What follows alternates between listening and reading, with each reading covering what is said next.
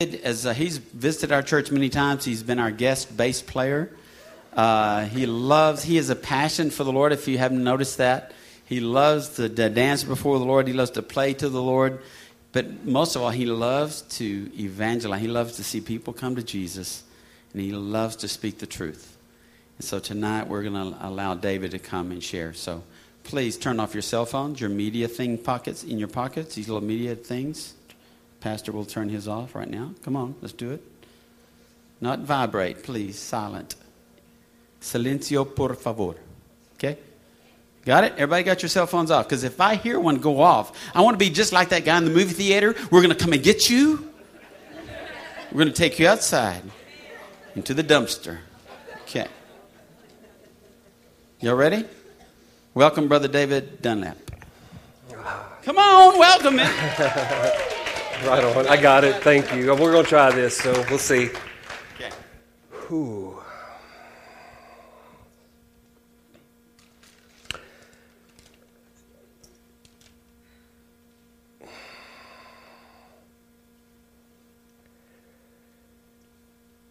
You know, it's funny whenever you come to places like this, and earlier Harold and I were talking a little bit, and he said, David, you know, do you have a bio sheet or something that I can kind of tell these guys a little bit about you who don't know you or whatever? And I said, well, Harold, I said, you could just tell them I'm probably the least impressive guy that you're ever going to meet on paper in your whole life. I'm not a church rock star. I don't have a big mega ministry or, 50 degrees and have held 10 different titles and whatnot. I said, could it just be that I'm just a guy who really, really loves Jesus a lot? And could it be that I'm really only interested in seeing him get really famous everywhere I go? And that's got to be good enough. In fact, there's just nothing else. Thank you for having me here tonight, Harold, Jeff. Jay, I think, is out tonight. I've spent a lot of time visiting and praying, discerning with these guys, and I need you to know you've got a tremendous ministry staff here at Freedom Fellowship. I bless you and honor you in the name of Jesus. The Bible calls us to honor, double portion even to those servants, and more than that, even in this moment, I'm going to bless and honor you, those that make Freedom Fellowship what it is. If there was a room full of leaders and not that army that we were just singing about, really, what good is a room full of generals or captains or lieutenants if there aren't any soldiers? Privates, the guy that's just going to go jump in the trench and get real dirty. I like it dirty. Oh my God, I'm so glad to be here tonight, man. It is fun to be in a place where you see so many faces that you not just are familiar with, but that you love, that you feel knitted to, man. And there's this, our family, as you will, here at Freedom, man, we feel so knitted to y'all. And every time we get to be a part of what God's doing here, we're so humbled and honored by that. So thank you for opening up your house. And Harold, thank you for trusting me in the saddle tonight. That's a big deal. It's a big deal, and I don't take it lightly, okay? So now to you, Father, now to you who are able to do abundantly, exceedingly more than anything that I could ever ask or imagine, according to your power that is at work within me, that is in work within us. To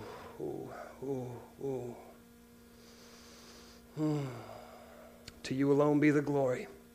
Father, in the name of Jesus, I speak to hearts and minds tonight. Any spirit of fear, any spirit of doubt, any spirit of condemnation that managed to weasel its way into this house tonight, be gone now in the name of Jesus. You have no place here. You are not welcome here. You have no business here. The Lord promised us in His Word that those who call His Son Lord and Savior possess a spirit of power, a spirit of love, and a spirit of self-control and a sound mind. And that's the spirit that we call forth tonight. that everything that is spoken from this pulpit tonight, Father, will be the truth, the Word of God, sound mind and reasoning, and it will find a place to flourish in our hearts and in our minds and in our souls tonight, that we will walk away different people. We will be brought to that place through the Holy Spirit and the power of conviction, God, that will bring us to that place of repentance, that will change our hearts and change our minds, change our lives, so that we have the ability to go out and change the watching, waiting world. We love you, Jesus. So it is in your holy and unmatched name that we pray. Amen. Say amen. Yeah, that's what I'm talking about. Somebody came ready to play tonight. My God. Here we go. Working with a ministry called Media Talk 101, and just so that we get this straight, honor where honor is due and credit where credit is due. This is not my baby. I didn't create this. This was not my vision. It was given to a friend of mine about 7 years ago by the name of Philip Telfer. He is the founder, director of Media Talk 101. He's been a good friend of mine for several years and begged me for many of those years to come alongside him and just get this message out. We resigned our last full-time ministry position at a local church about a year and a half ago, 2 years ago roughly.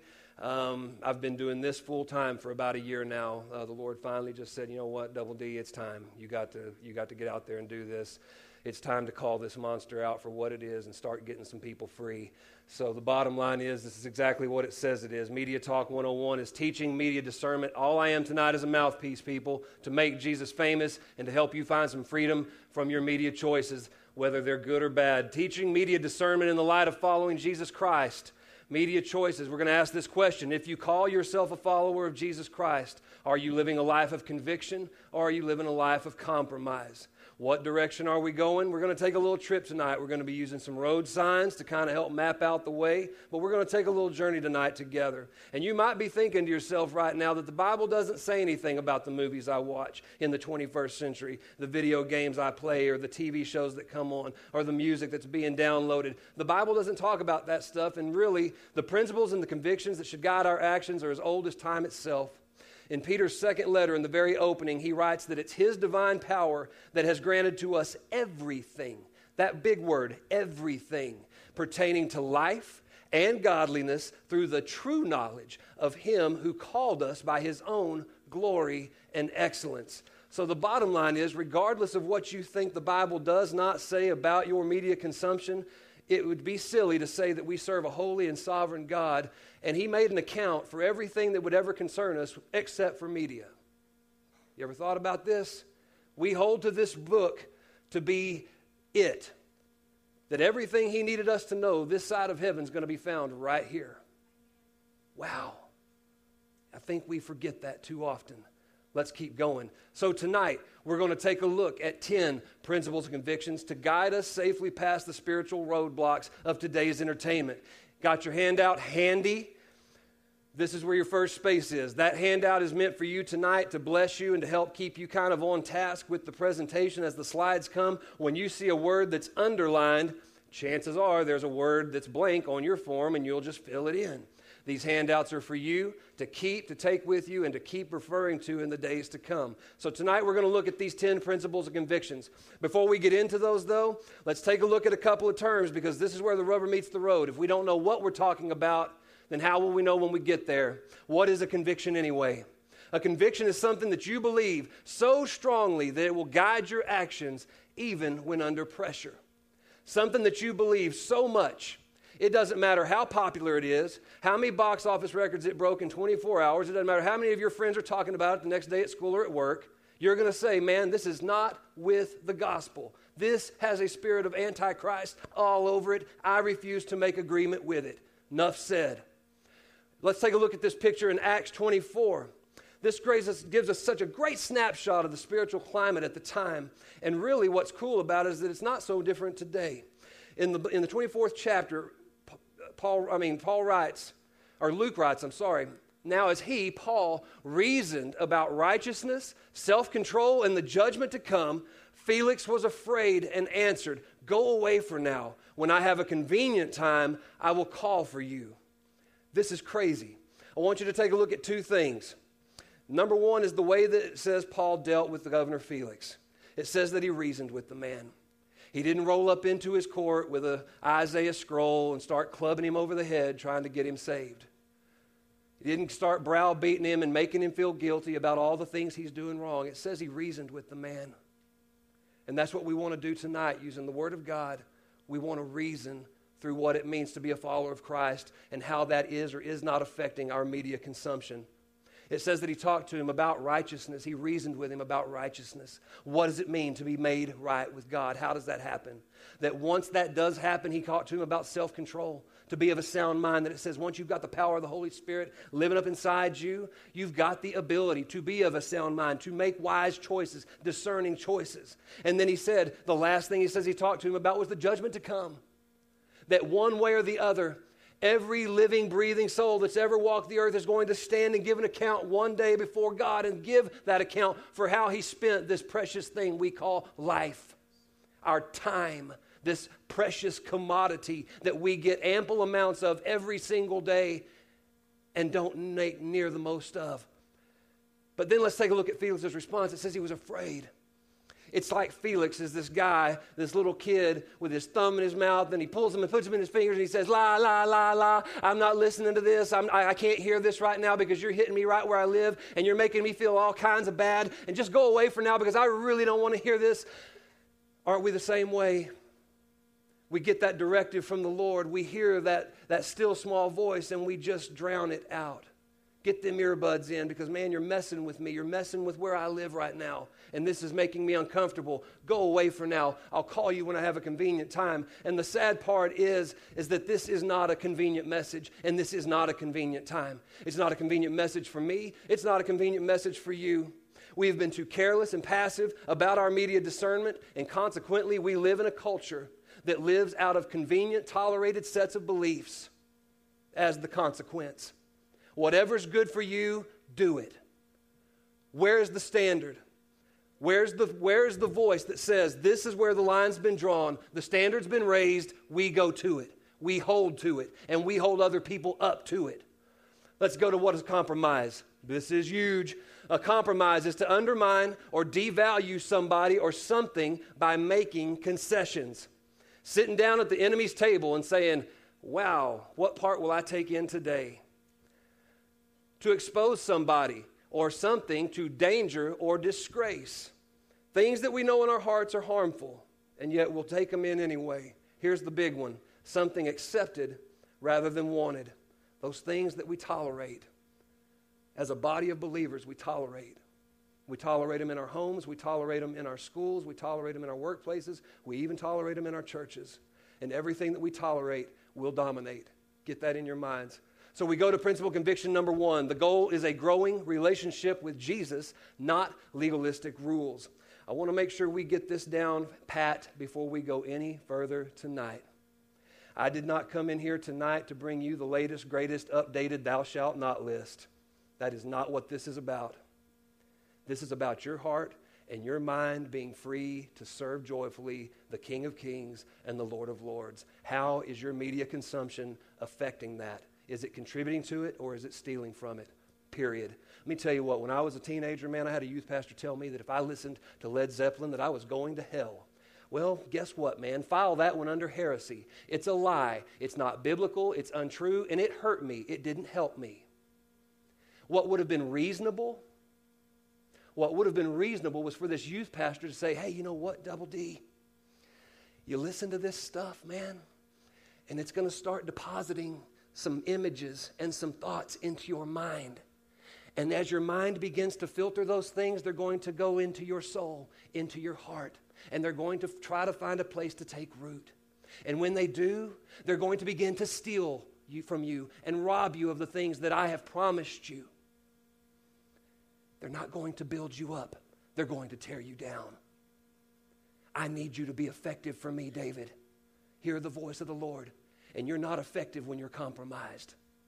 It's a simple spiritual law, a simple spiritual principle, the concept of reaping and sowing. We will get more into this as we go. But get this. This is not some legalistic religious message tonight. This is about where your heart and your minds are for Jesus Christ as it pertains to your media choices. It is that simple. So let's take a look at this verse. This is the core verse for Media Talk 101. Philip built this ministry around this verse. Hebrews 12:1 and 2 says, "Let us lay aside every weight and the sin which so easily ensnares us, and let us run with endurance the race that is set before us, looking unto Jesus, the author and finisher of our faith." Check this out, man. Let's just cap this right quick, make the point.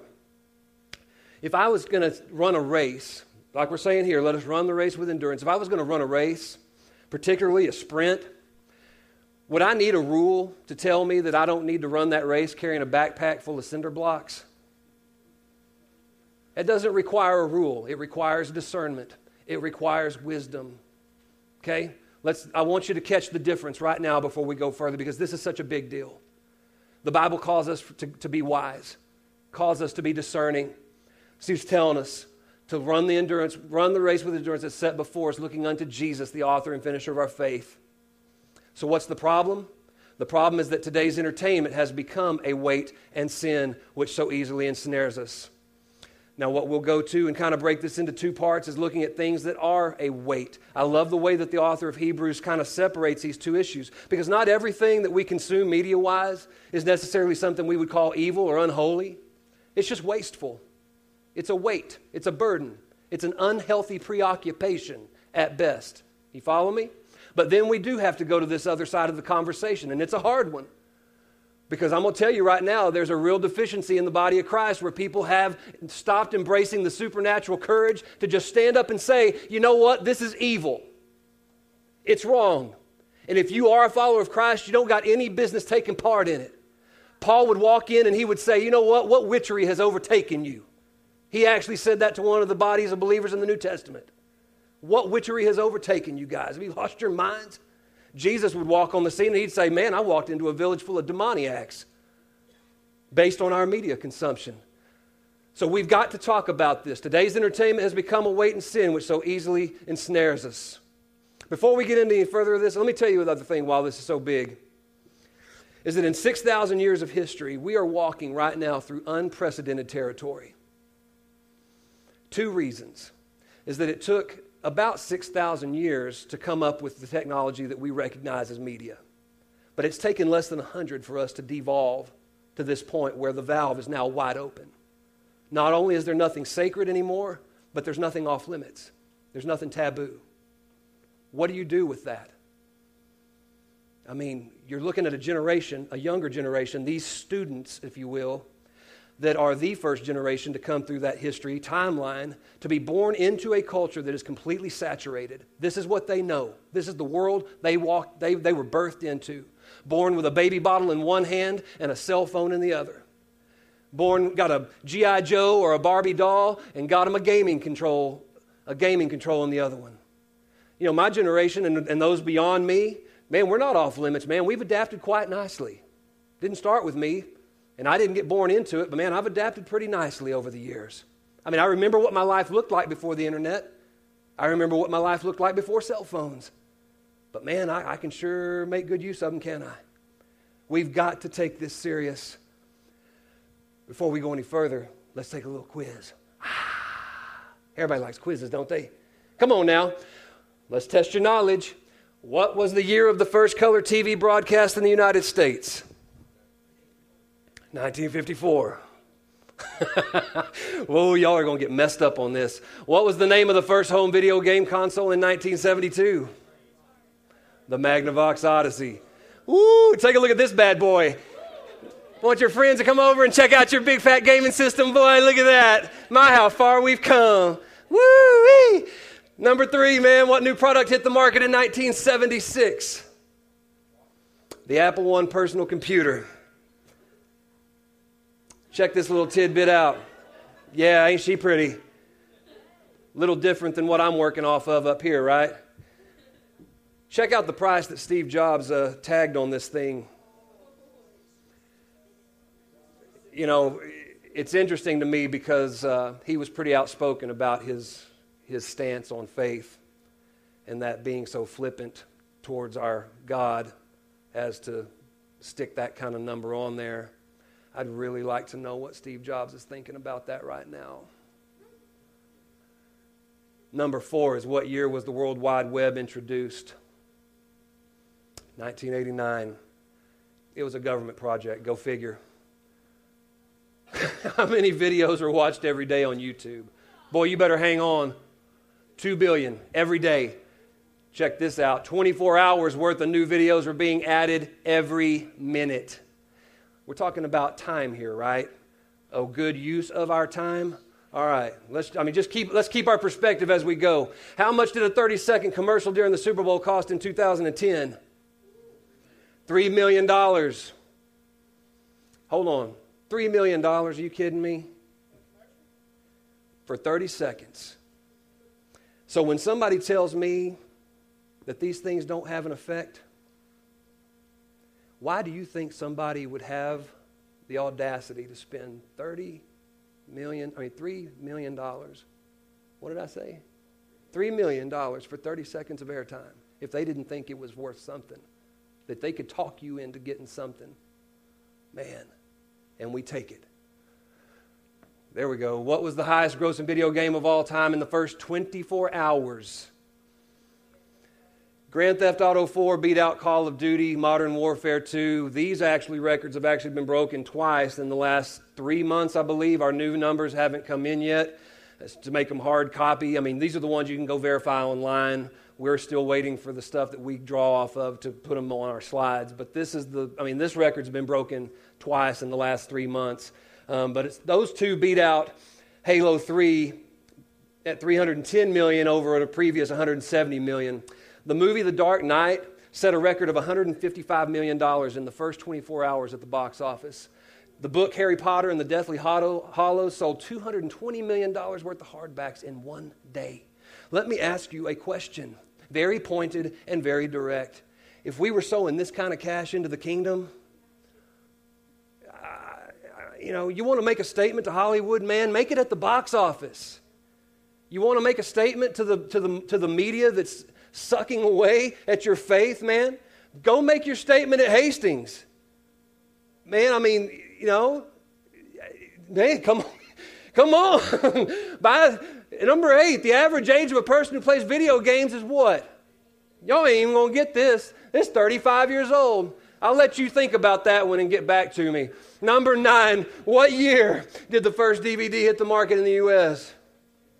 1997, the good old CD, which is finally going to the land of the 8 tracks. It came out in 82. What percentage of children ages 8 to 16 have viewed pornography online? Most of them while innocently doing schoolwork. My, how far we've come. Let me tell you something, church. I've been doing this ministry full time for a year. This right here is epidemic. Epidemic. I don't do this at public schools. I don't do this in public venues. I'm saying this is epidemic in the body of Christ. There is a generation of young men and women. You think about that one for a little bit and you'll figure it out too. A young generation of men and women that are slaves. I mean, are we raising up Proverbs 31 women? I mean, what are you going to tell a young man about being a godly husband and a godly father when his expectations are completely perverted? And I'll say this too. I don't know what you worship by where you go to church. That doesn't tell me one thing about you. I know what you worship by how you spend your time.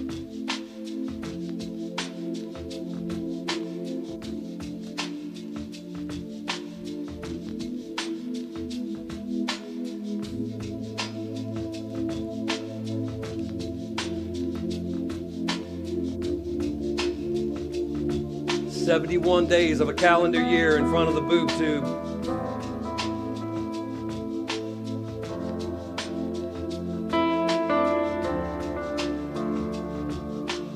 One month on average.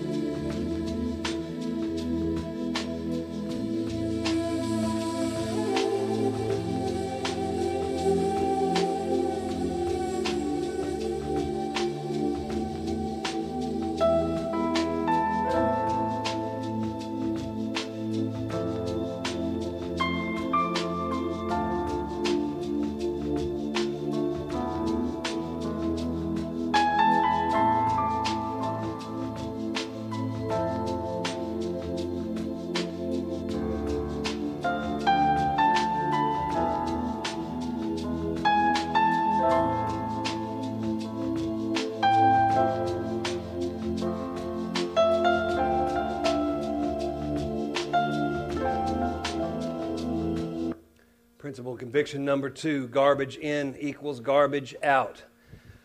No, this is a statement that you guys have heard before. Probably just heard it enough times, just like we've heard several memory verses in our Bible enough times that they just kind of roll off us when we hear them. Garbage in equals garbage out, and it's a simple fact. It's the reaping and sowing thing that we talked about. Let's take a look at what the Word of God says. Take a look at this picture first, man. Anybody want to take a big heap and handful of that and shove that into your mouth and chew on it for a little bit? Yeah, very pretty. Galatians 6:8 says, "For the one who sows to his own flesh will from the flesh reap corruption, but the one who sows to the Spirit will from the Spirit reap eternal life." There is a very real manifestation, a very real practical principle that says whatever you put in here is going to come out here.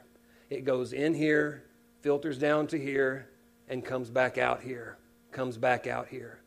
It's a simple, simple concept, and it's one that we don't take near seriously enough. I mean, in the days that my family and I have gotten a hold of this message and begun to take some very practical, reasonable, and empowering steps towards that kind of freedom, it's amazing how many other areas of our lives have come into alignment. It has literally revolutionized my walk with Jesus Christ, and I am raising up godly daughters. There is a reason that they don't cuss. It's because they don't hear cuss words. They don't hear them in music. They don't hear them in movies or TV shows. They don't play video games. I mean, I can go down the list. I know my kids are not perfect. I'm not perfect. My wife's not perfect, man. But we are holding up a standard and saying, what does holiness look like in the 21st century? And everything that you put into here is going to come back out. Plain and simple. Take a look at this verse, man. 1 Corinthians 6:19, Paul says, "Or do you not know that your body is the temple of the Holy Spirit, who is in you, whom you have from God, and you are not your own?" I want you to think about something for a minute, because this is one of those verses that we really don't get. So many of us, as far as followers of Christ, Gentiles, if you will, we don't really get what we've been grafted into in terms of our Jewish culture, Jewish heritage. And for that reason, when somebody like Paul makes a statement like this to a group of Christian Jews, they're going, to them, the temple was it. I mean, it was the epicenter, you know, the total expression. I mean, the very presence of God and the Holy of Holies, man, this was it for them. And for Paul to come on the scene and say, don't you know that this right here is the temple of the Holy Spirit, man? He's living inside you. He's no longer in that room. He's right here. And that would have resonated to a deep place with them. And it gets lost on us. And the thing I'm trying to get across to you right now is that every time you listen to one of those songs or watch those movies that have that vile language, you're letting somebody come into your temple with a can of spray paint and start spray painting those words all over the walls. I don't think any of you would think too kindly of me if I grabbed about 5 or 6 handfuls of this trash, bags of it, and just started scattering it all over this sanctuary. This is our house of worship, right? I'd get run out of here on the rails, man. And I should be. But the point I'm making to you is that when we engage in that garbage media, that's exactly what we do. We litter that temple up. We litter it up, and then we wonder why we struggle the way we do with bad attitudes and foul language, why our relationships suffer the way they do. Man, principle conviction number 3, take every thought captive. Paul writes in 2 Corinthians, "For the weapons of our warfare are not carnal, but mighty in God for pulling down strongholds, casting down arguments, and every high thing that exalts itself against the knowledge of God, bringing every thought into captivity to the obedience of Christ." This is one of the most powerful statements in all of Paul's ministry. When I've read this in this context, thinking about the high things that exalt themselves against God, isn't that what Lucifer did? Just said, I'm bigger than this. I'm smarter than this. I'm better than this. Those things that try to come into our lives that say, I'm bigger than your God. I'll bring you more fulfillment than your God. Take every thought into captivity. Media literacy, media discernment, simple definition is understanding that all media has a message, and those messages have an impact on our lives. You have got to get to a place tonight, begin this process of resensitizing your heart and your mind and realize that it's not just entertainment. It is not just a song. It is not just a TV show. It's not just a video game or a movie. When the fact of the matter is that every song is a sermon, that every movie is a message. Every TV is a teacher. Every word, a weapon, and a picture is worth 1,000 words. Everyone is following someone. And everybody believes something. You will imitate or reflect the world that you most feed from. Your thoughts, your attitudes, your words, your actions, they will all reflect or demonstrate the world that you are the most aware of at all times. It is not an accident or a mystery why Jesus would say, seek first the kingdom of God. Principle conviction number 4, we have been desensitized and we need to be resensitized. Let's say you woke up this morning, had a slight tingling in your numbness in your fingertips, may not think a whole lot about it, you slept on it the wrong way, what have you. But by around noon, that numbness has kind of made its way up to your elbow. Well, now you might be getting a little concerned. You go to your doctor, you go to your nurse practitioner, you go to your school nurse, whatever. You say, hey man, doc, check this out. You know, I got this issue going on, and he's going to begin to do some little tests on you. He's going to pinch you. He's going to say, hey, homeboy, hey, Charles, did you feel that? And he says, no, I don't feel that. Hey, Charles, does that bother you right there? No, doc, that don't bother me. Well, what about right in here, Charles? Does that affect you? I mean, you feeling that? No, doc, I'm not feeling that. Do you think in that moment that doctor's going to get really excited and call in the orderlies and the nurses and other doctors and say, hey, look, man, we found the latest X-Men mutant superhero. His superpower is that he's immune from pain. He doesn't feel pain. That's his power. He's not going to get excited, y'all. He's going to get super concerned. And he's going to begin to explain to you that your body has a central nervous system. And part of its responsibility to you is to produce pain. It sends that signal that says when you have set yourself in a place of harm or danger, it sends that signal that says if you go any further, you're going to subject yourself to further harm and further pain. Likewise, God has given us that spiritual nervous system called our conscience. It's that still small voice. It's that internal red flag that pops up that says, hey child, one more click, and you're going to end up somewhere that you do not belong. Please don't put that disc in that DVD player. If you do, the way you feel right now is only going to get worse. And too often, we go ahead and click, we push play, and we say, but it doesn't affect me. I'm going to tell you right now, you saying that watching certain kinds of movies, listening to certain kinds of music, playing those kinds of video games, whatever your trip is, to say that it doesn't bother you, that's not a badge of courage or a badge of honor that we should wear proudly. When I hear that said by anybody, that's a screaming red flag that just says your heart doesn't break for the things that break God's heart. The things that make him laugh don't make you laugh. The things that make him cry don't make you cry. The Word of God says this, solid food is for the mature, who because of practice have their senses trained to discern good and evil. Over and over and over and over in the process of what we call discipleship, the Word of God uses these words, training and practice. Over and over and over. The process of following Christ is waking up today and making a choice, saying, I'm going to choose to love, choose to forgive, choose to serve, choose to sacrifice, choose to be holy today before God and before a watching, waiting world. I will not compromise anymore. Isaiah goes a little bit further with this thought. He says, woe to those who call evil good and good evil, who put darkness for light and light for darkness. What does it say about a body of people, a holy nation, that when we come into the house and we sing, break my heart for what breaks yours, that's just not a truthful statement. I want my heart to break for the things that break his. Principle conviction number 5. God wants our minds to be transformed. Yes, yes, yes. A sign of the times then, a sign of the times now is what Paul speaks in Romans 1. He says, for although they knew God, get this, I go to church.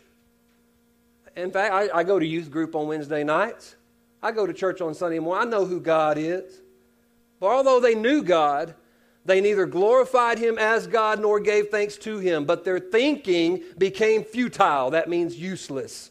And their foolish hearts darkened. They exchanged the truth of God for a lie and worshiped and served created things rather than the Creator. He goes on a little bit later in Romans 12, he writes, and do not be conformed to this world, but be transformed by the renewing of your mind so that you may prove what the will of God is, that which is good and acceptable and perfect. Here's the thing. It's not about keeping some law, keeping some rule. We have been given this amazing gift of grace. There's a grace that went before us. There is a grace that walks with us. There is a grace that's already run ahead of us and is waiting for us to get there, to that marker. Okay, you get this.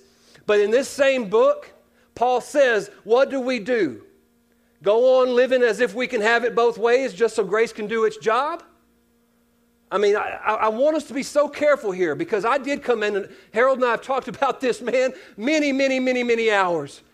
And I love you, man, because you keep me sharp. You keep me asking questions, man. You keep me going back to that word and saying, man, did he just say that was true? Is that true what he just said to me? You know, I'm going to go find out. And I hope you're doing the same. But my point is this, man, is that I came out of this generation, as probably a lot of you did, where it was a lot of hellfire and brimstone and thou shalt not, and everything you do or don't do is going to have some kind of eternal consequence attached to it. It's like, well, we got through that somehow, but the pendulum swung all the way back over to the other side and just said, let's just grace everything. We don't want anybody to feel bad, and we don't want to be politically incorrect, and we don't want to judge anybody, but at the same time, we just lined people up at the altar and left them stranded. They said a prayer that they didn't really understand, and they've been left holding a book that they don't know how to read. I'm not here to question salvation. That is not the point. I mean, my man Charles and I just had this conversation. Praise God, man, you helped me with another, getting to that next place. It is that simple. Praise God. He meant it to be. But man, when you said yes, when you had that massive love encounter and you said yes, he's going, come on, let's go. We've got stuff to do. And I need you. Not only do I need you, I want you. I chose you. What a privilege. What an honor. And in the process, man, we get dumbed down and desensitized and we settle for so much less. God help us, man. He wants our minds to be transformed. Check this out. I mean, we're talking about basically the way you look at the world when you wake up every day. It's called a worldview. And you got two, I call them goggles. You got your Jesus goggles and you got your me goggles. And you're going to decide tomorrow when you wake up, because you put them on this morning, at least one of those two pairs, you put one of them on. And tomorrow you'll get to choose which set you're going to pick up again. He wants you to have a biblical worldview. It's the lens that you look through that says, am I looking at the world I walk around in through the eyes of Jesus Christ, or am I looking at them based on my own ideas of what justice is, my own ideas about what fair is, or my own ideas about what forgiveness is, or what is conditional or unconditional? And who, by the way, is teaching me what those things mean? What if, it's just a thought, what if you began to treat your Bible like you do your cell phone?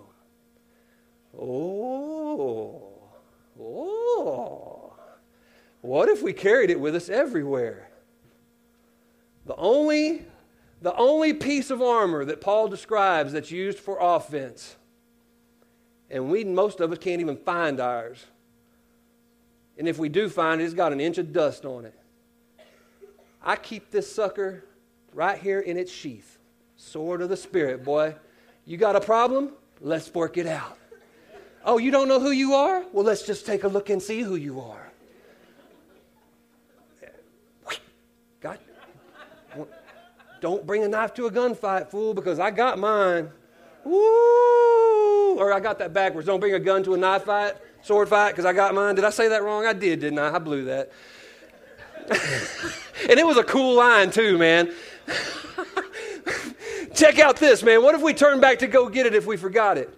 Any of you cats gotten halfway to school, halfway to work, and realized you left your phone on the charger or sitting on your vanity and you went into panic mode because you were going to miss the next tweet from somebody that you cared about or thought was important? My God. Man, come on now. What if we checked it for messages throughout the day? We just seen a statistic that said that the average, it said teenager, but this is just people, average is 3,000 a month texts. That's an average of 100 a day. Do you flip that thing open to get a word from the Lord 100 times a day? I mean, let's just play tit for tat. I mean, it doesn't even have to be all or nothing. I'm not just saying, like, if you give your cell phone an hour, do you give the word an hour? That's pretty practical, isn't it? Okay. Well, what if we used it in case of an emergency? I mean, I get in a bind. Is that my first impulse, is to go to the word? Or do I get on Facebook and put a status update telling everybody how burned up I am about, or panicking about what I'm going to do because it's my, it just hit the fan at my house, What if we spend an hour or more using it each day? I think I just said this. I mean, man, let's look at the benefits. I mean, this is a free, unlimited usage plan. I wish my cell phone bill was like that. No roaming charges, no weak signals, and I ain't never disconnected by my provider. Thank you, Jesus. Yeah, give him a hand clap of praise. He's a pretty doggone good provider, isn't he? My goodness. Did you know that the average reader can read the entire Bible out loud in about 70 hours? 70 hours. It's less than a weekend if you just read it straight through. If you don't believe me, go to the Family Christian and go find the audio Bibles and see how long it took somebody to just record the Bible for you to listen to. It's about 70, 72 hours. We encourage you to take the Media Talk 101 challenge, is to read the entire Bible in 101 days. Now, give me some grace. It's a play on the name of the ministry, obviously. We could have picked 110 days, or we could have picked 90 days. But, Media Talk 101, let's read the Bible in 101 days. Okay, it's cool. But you can, and it's achievable. 45 minutes a day, reading it out loud, 45 minutes a day. You tell me that you don't have time to read your Bible, and yet based on some of the numbers we looked at, I'm not going to call you a liar. I'm just going to say that you've made an inaccurate statement, okay? It's pretty simple. Check this out. Go on our website, MediaTalk101.org. It's on your handout. You can refer to it. We've got some free resources there. You can download a sheet that just gives you some accountability. You can check them days off, man. This is the easiest thing to do in the world. And let me just say this right quick while we're on this. I'm camp here for just a minute, because this is the thing that gets me. It's a tragedy that it took 41 years of my life on earth before I read the Bible front to back. That's tragic. John writes in his account of the gospel, at the very end, he says, if I was to write down everything that I saw Jesus do or heard him say, not all the volumes in the world could contain it. I've been in some pretty big libraries. Get your head around that picture for a minute, what that looks like. If I wrote down everything that Jesus said or did, all the volumes in the world couldn't contain it. And yet, there's this book, 66 books and letters, 40 different authors, written over 1,500 years. God, in his holiness and in his sovereignty, he said, this side of heaven, this is all I need you to know. Did you know that I read the Left Behind series twice before I ever read the Bible once? That I've read the Lord of the Rings trilogy at least 12 times before I read this once. I am part of the most illiterate, biblically illiterate generation to come through history. I want to see that change. I want it. I want to change. I want my children to grow up to defy that. Because I've been a student minister for the last 10 years in some shape or form. And they can't tell you the basic constructs of Bible stories. Most of them can't tell you what they believe or why they believe it. Why would this mean anything to them then? And this is life. John says the Word that was with God, the Word was. And I want to see the Holy Spirit increase our passions for the Word, because it's continuing to fall into obscurity. And all of these other teachers are raising the standards by which we're taking our cues. I mean, when somebody tells you something that sends that little red flag up, you need to go to this, just like I said I do with Harold, man.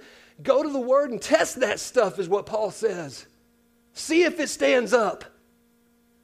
See if somebody's asking you to buy a lie. We need to talk about compatibility while we're on this topic.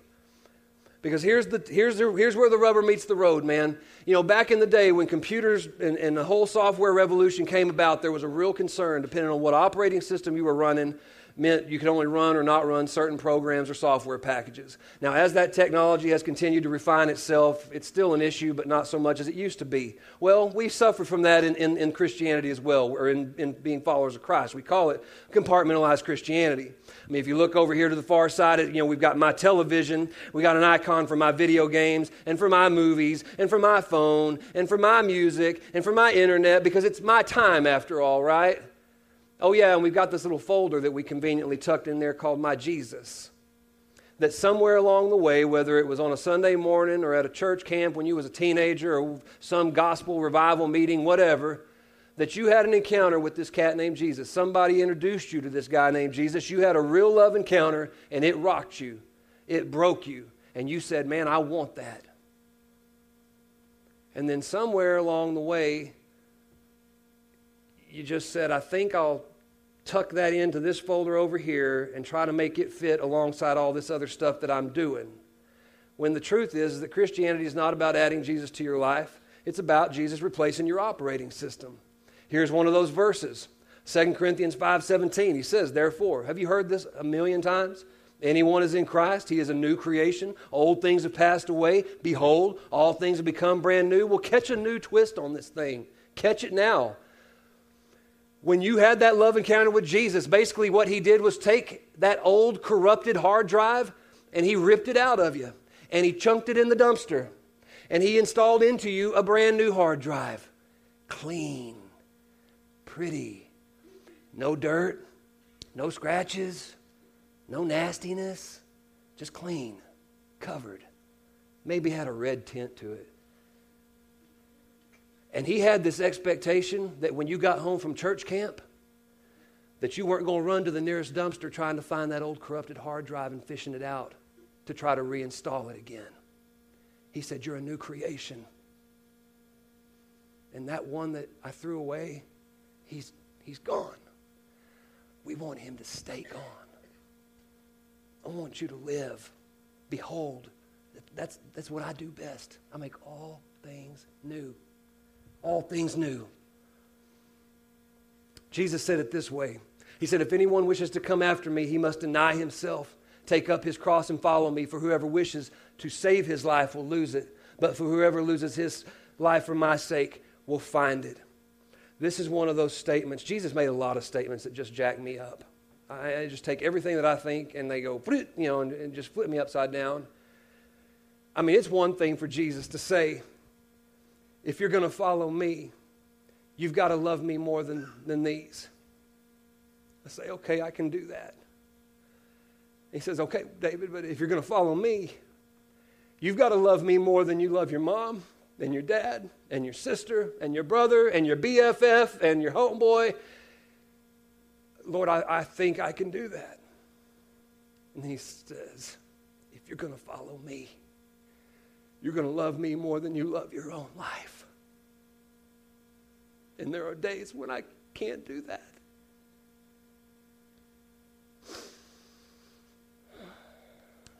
There's a watching, waiting world that says, what does it look like?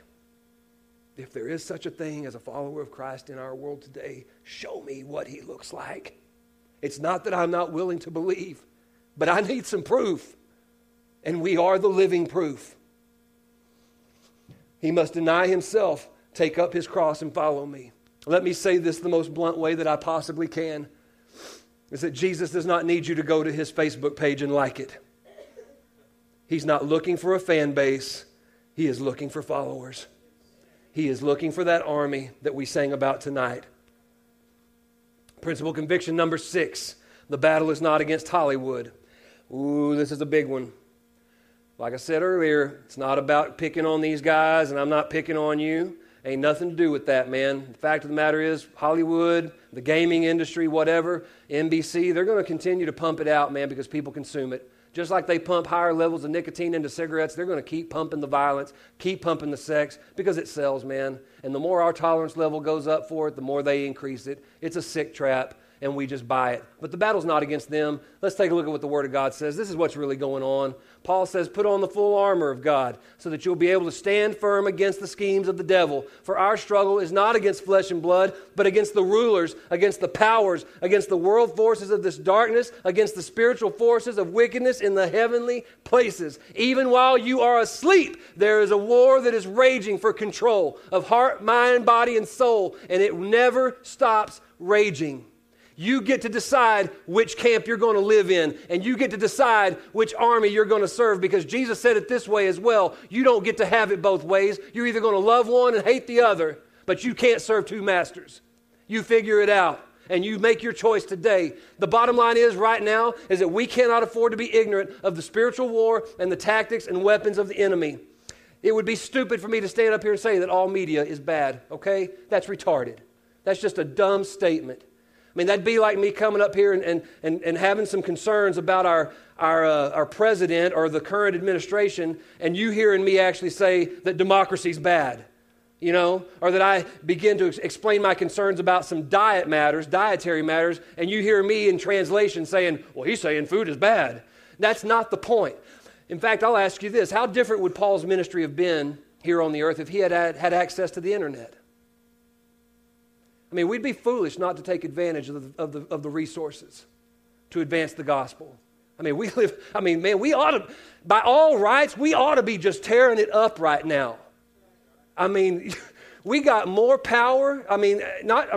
Holy Ghost power, but I'm talking we got more at our disposal, at our fingertips, to push it out there, to advance it, to correct it, to debate it, and yet, the new latest, greatest version of whatever gaming station just came out, let's all line up at Hastings at midnight and let's get our copy, I mean, man, check this what he says, man, what Peter says. Be of sober spirit. Be on the alert. Your adversary, the devil, prowls around like a roaring lion seeking someone to devour, but resist him, firm in your faith. Think about this guy that will never have your best interest at heart. Think about this guy that does not care one thing about you personally. The only thing he's concerned with is stealing from what belongs to God. What a punk. And James says it this way, submit therefore to God. Resist the devil and he will flee from you. I've heard this verse taught my whole life, except for about 10 years that I was in between faith chapters and living like hell. And I've never heard anybody say, submit therefore to God. My whole life I heard, resist the devil and he'll flee from you. You're going through this? Well, just resist the devil, he'll flee from you. It's like, well, man, if you ain't submitted to God, good luck with that. I mean, basically what you've reduced it to is your own willpower, your own resolve to kind of walk this walk, and you're going to do it on your own strength. Well, ask any recovering addict how well that works. I mean, I couldn't get 3 months straight on my own steam. But I'm going on 10 years, man, with Jesus Christ. Let's say, yeah! Come on now! But it had nothing to do with me. It was being submitted, saying, I can't do this. I can't live this life that you've called me to live unless I'm submitted to you. And it affects every area of our lives. So get this, before you can resist, you must first submit. Take a look at this picture, because the enemy intends to keep this generation that you're part of captive. We live in a media-saturated society. The screen time for the average American child is over 53 hours a week. The digital age has swept into young adults' lives like a tidal wave. Media has taken my generation captive. Media was very big in helping me to escape the realities of my life. I was captivated by television. It dictated what I was going to do and when I was going to do it. It's a bigger addiction than drugs a lot of times. There is a great need for concern. Have we entered a techno-utopia or a virtual prison? Pretty much my life consisted of media in some way, shape, or form. I just got so sucked up in it, it just kind of took over part of my life. Is our social experience richer and deeper, or more shallow and artificial? I was on Facebook every day, all day long. We stand a chance of roboticizing relationships. The trivia of youth are amplified by these digital tools. Men are trying to escape into the world of games. We've arranged the culture to trick their brains into thinking that they've done something when in fact they haven't. You can't think, I'll watch and I'll listen, but I won't do. Is there hope of finding freedom? I found that there's more of a freedom without media, in all honesty. When I was able to let go, there was such incredible freedom. This world would be a completely different place if we weren't all glued to a screen. There's a need to break free from these chains that bind us. When you unplug, all of these things that are part of God's design for us begin to be restored.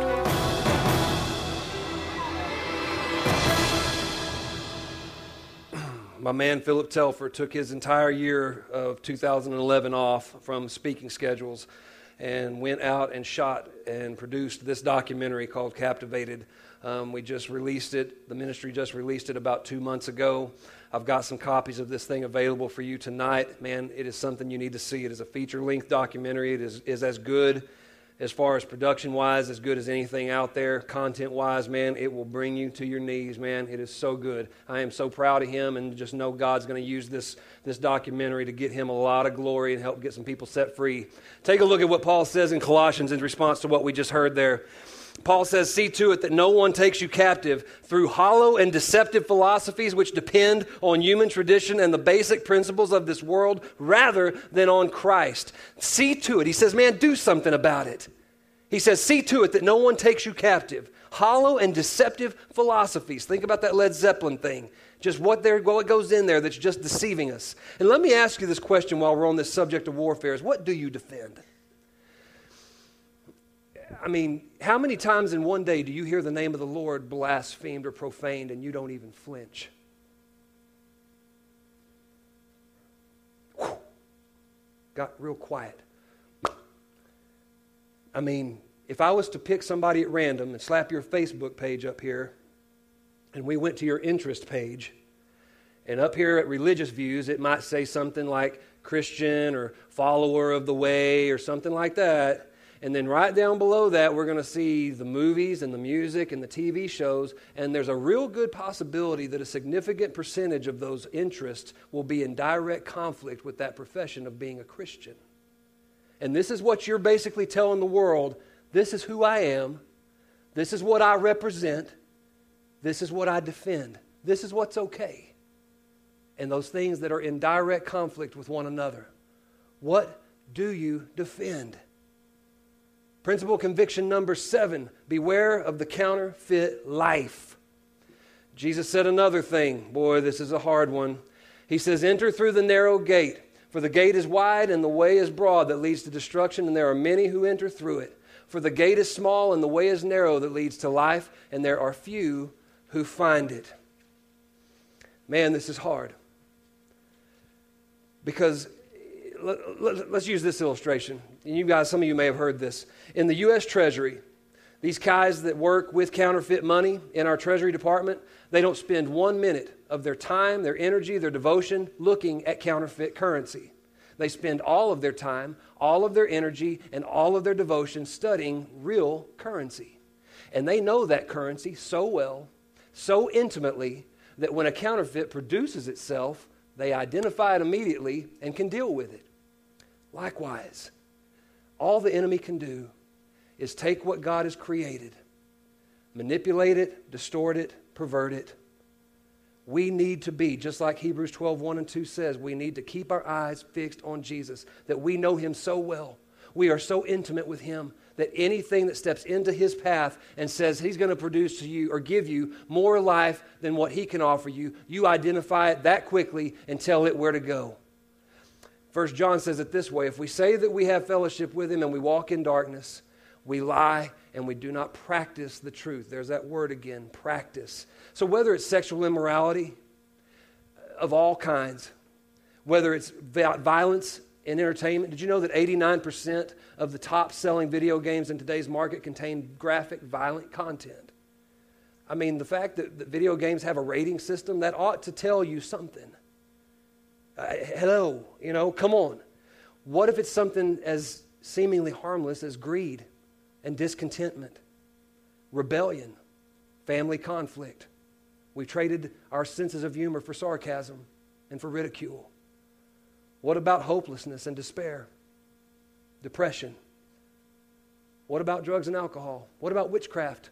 I mean, is it really witchcraft if we dress him up in a little schoolboy uniform and little spectacles? That's cute, right? That's not really witchcraft, right? Well, go see what the Bible says about witchcraft.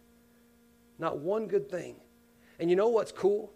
Is that in the book of Acts, there's this little moment where this cat named Simon the sorcerer, the Bible says he made a ton of money, man, doing his thing. And when he came up on Peter and got in contact with the real deal, the Holy Ghost, it says that Simon's like, hey, man, can I get that? Can I buy that from you? Like, that's all that Satan can do is try to give you something that is completely inferior, a counterfeit to the real deal. Doesn't matter what it is. And yet all these teachers, all these messengers, through our media, that's what they're trying to get us to do. Settle for less. I mean, does anybody want to live life to the fullest? Pretty picture, because there's the alternative. Media often portrays deceptive messages about what it means to live life to its fullest. Jesus said it this way: the thief comes only in order to steal, kill, and destroy.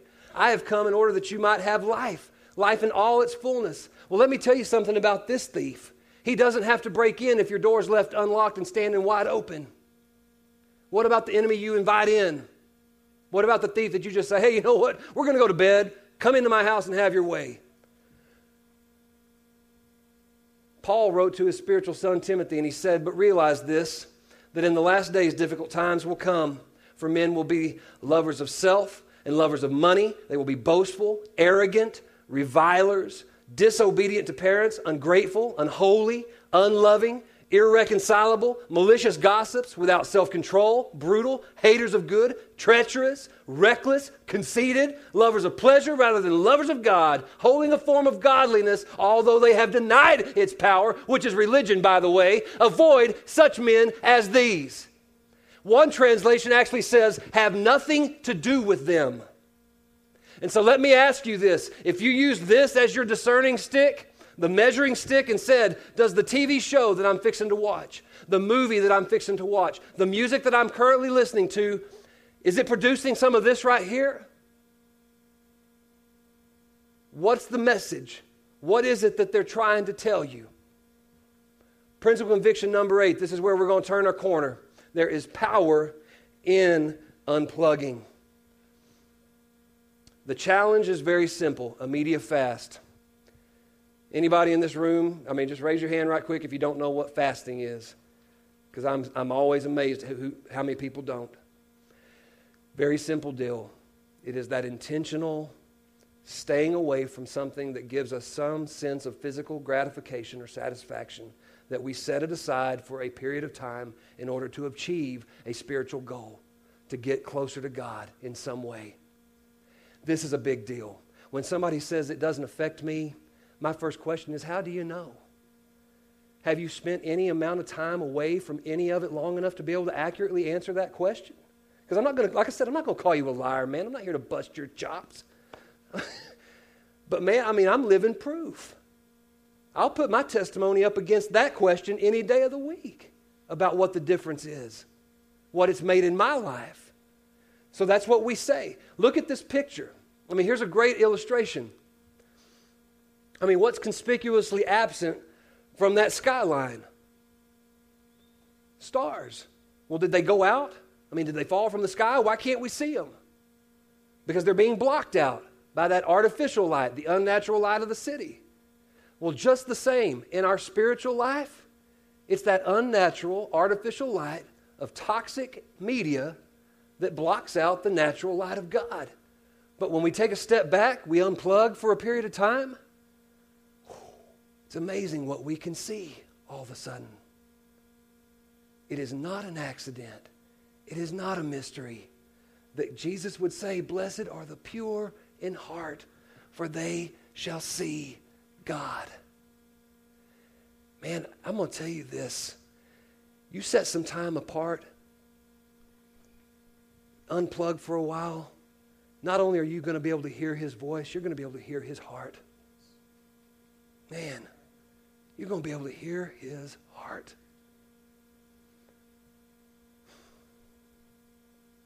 You know, it's interesting to me that, especially like I said, being in student ministry, you know, we'd go to camp every summer, you know, and right around Thursday night, like clockwork, you know, set your watch by it, man, there's going to be 300, 400 kids just get jacked up on Jesus. And I'm saying praise God, okay, up front before I say anything else, because I know it's legit. I know it's real. I mean, I know sleep deprivation and high sugar intake has something to do with it, but also, here's the reality, is that for a week, they've been completely disconnected from video games, TVs, music, movies, cell phones, you name it. They're not hearing anything during that week that they don't hear all year long preached from their pulpits on Sunday mornings or in their youth groups on Wednesday nights. But when they find themselves in a setting where nothing of those preoccupations and unhealthy addictions are trying to tear them at the edges and fray the edges around them, that word's going into that deep reservoir, and it's resonating. And so by Thursday, they're like, Jesus! And they mean it. They're like, I never knew I could feel this good. And then the tragedy is that we go home and we turn that TV back on, pop them earbuds back in, and we just go back to business as usual. And really, this whole compartmentalized thing where we kind of depend on our Sunday mornings and our Wednesday nights to kind of do us up for the, you know, I can't get through these next 3 days unless I go get my worship on. It's like, well, I'm glad it's about you. I'm glad we're still talking about you. Because isn't that what this ultimately feeds? This whole me addiction? The whole media thing? It's just, what's the motto of YouTube? Broadcast yourself. Doing what? Making macaroni and cheese? I'm like, come on, man. Principle and conviction number 9. Clean house. Boy, this is the big one. This is the big one. This would be like me, let's just put it this way, man. Bottom line, you need to rid your life of toxic media. Me asking you to fast from certain forms of media that are vile, unholy, vulgar. That'd be like me asking you to fast off rat poison. You know, it'd be a good idea if you took a break from rat poison for a few weeks and just get your system detoxed. You know, I've never heard a doctor say, you know, son, that tumor you've got growing in your gut, I think we can manage that. I think that's going to be okay. You, sir, you have an acceptable level of toxicity in your body. You're going to be okay. We'll just get you on a vitamin regimen and you'll be fine. Man, if you went to the doctor and that was the diagnosis, he'd say, man, we've got to get you back in here as quickly as we can, and we've got to remove this as fast as we can. If it was a tumor, he would say, I'm going to do everything within my power to cut this thing out of your life. And just like that principle applies to this conversation tonight, you need to go home and you need to look at your DVD catalog. You need to look at your iTunes library. You need to look at your DVR and all those TV shows that you've logged up waiting to watch at some point because you don't want to miss anything. Turn the cell phone off for a few hours. I mean, let me ask it to you this way. If Jesus Christ walked up to your front door tomorrow and said, I need to borrow your room for a couple of days, man, would you slam that door in his face and book it to that bedroom, and you'd be chunking stuff under the bed and out the window, and you'd be flushing some junk down the toilet, you'd be clearing that internet history for like 3 years, you know.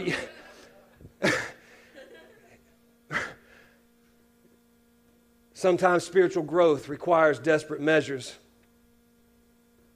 We sing the songs, don't we? I'm desperate for you. I'm lost without you. My question to you tonight is, how desperate are you? Jesus says it this way. If your eye causes you to sin, pluck it out, cast it from you.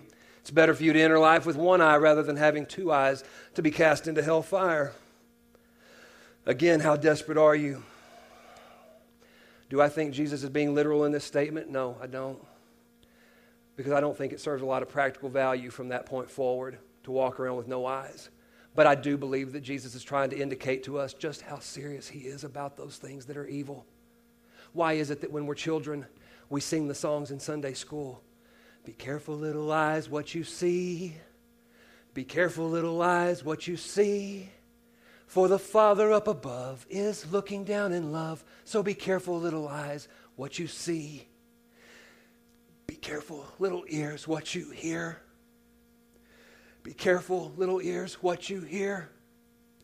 For the Father up above is looking down in love. Be careful, little ears, what you hear. Why do we ever stop singing that song? He's wanting to know, are you willing to get your eyes off of internet pornography and get them onto me? He wants to know, will you get your eyes off of Facebook and get them into my book?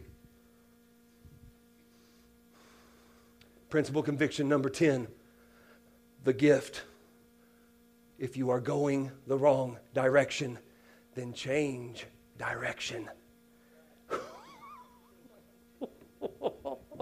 I just hear this. He loves us. Oh, how he loves us. Oh, my God. If you're going the wrong direction, change directions. One of the main themes of Jesus' preaching ministry was repentance. And this isn't just that sick, legalistic, stupid thing where you feel bad once you realize you've been doing something wrong, or you got caught with your hand in a cookie jar and you feel bad and, oh, woe is me, shame and guilt and condemnation are mine. This is my lot. No. If you're feeling that weight of conviction right now from the Holy Spirit, man, then let that thing do its good work. Because it is the godly sorrow of these things that need to change that will lead us to the point that we will change. And there's nothing wrong with that. When Paul says there is no condemnation for those that are in Christ Jesus. So if that's the voice you're hearing now, rebuke it in the name of Jesus. I want you to get this. Jesus said, repent, for the kingdom of heaven is at hand. In 1 John, this is one of those just nugget. You ought to have this verse memorized. Every single person.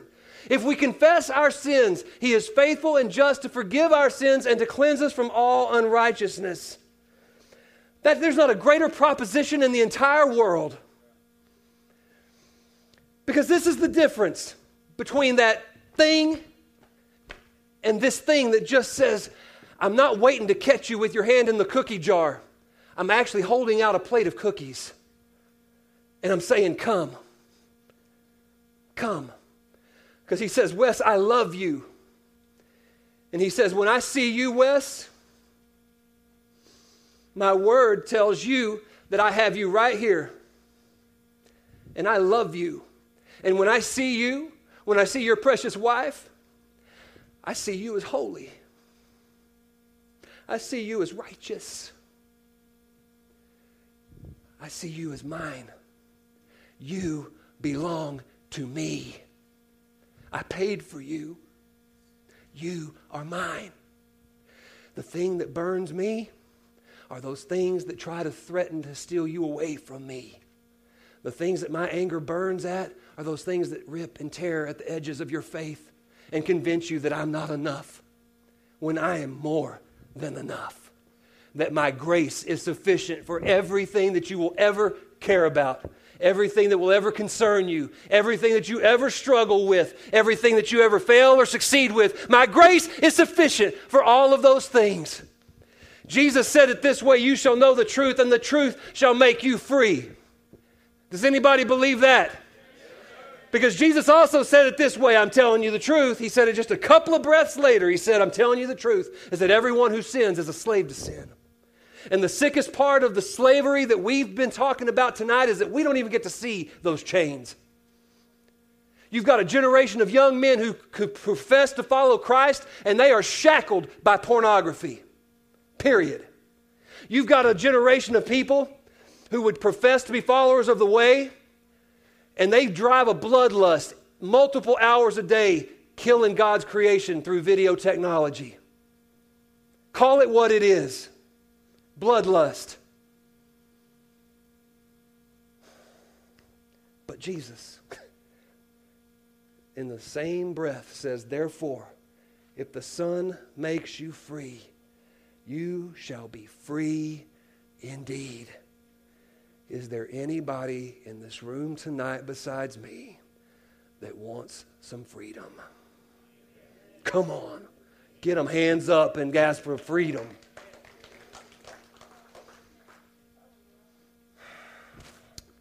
I didn't come here tonight to pump resource. I've told Harold and Jeff this a couple of times. I think the church has been resourced to death. This is, like I said, this is not about promoting anything. This isn't about getting paid. But I do believe the products that I bring with me to these events, the reason I bring them is because I believe this is a conversation that needs to keep happening after tonight. Whether you choose to do it as an individual, do it as a family, whether you choose to do it as a class or a small group, whatever, however the Lord leads you. I've got a DVD documentary that every one of you needs to see. I've got a workbook that follows what we just, this presentation, these principles and convictions. It just takes them into a deeper conversation. It just expands the conversation. I've got a book called What Wouldn't Jesus Do that was written by Philip Telfer. It was actually the thing that kind of launched the ministry, was this book that he wrote back in 2005. Based on that whole what would Jesus do? Well, the reasoning is if there's things he would do, there's some things he wouldn't do. And and the cool thing about all this, please believe me, I'm not pumping resource. The thing about it is that every bit of it's consistent and it's very concise. This isn't like volume 1 of 20. It's the book, the workbook, it's all consistent. Everything you heard tonight, you'll go through in this in just a greater detail. Please come to this table and take some stuff with you tonight. This is a conversation that needs to keep happening. Last thing we're going to do together. God, y'all have been a fantastic audience. Thank y'all so much. Just so gracious, man. So gracious. So patient. I told Jeff earlier, man, Double D's like a quarter horse in the gate, man. You let him run, and he's just going to run. He's going to run until he's just out of gas. My Lord, man, y'all just help me. Oh, my Lord. Okay, I gave you on the handout. You had a card inserted in there. If you are interested in receiving our monthly newsletter by email, it's free. Please put that information in the blocks and check off down at the bottom that you do want to receive that. I'd love to have some information of how to get in touch with you if you're comfortable with that. At the very least, please give us a first name and an age.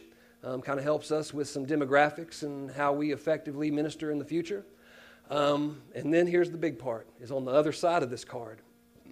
We're going to take just a couple of minutes, and this is your opportunity to respond. On the back of this card, for the next few minutes, I just want you to do some business with the Lord.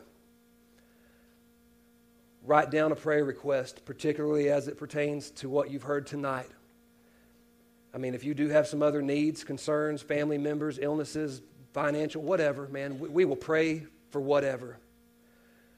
But I do want you to spend some time thinking about what you've heard tonight and make a prayer request in that form.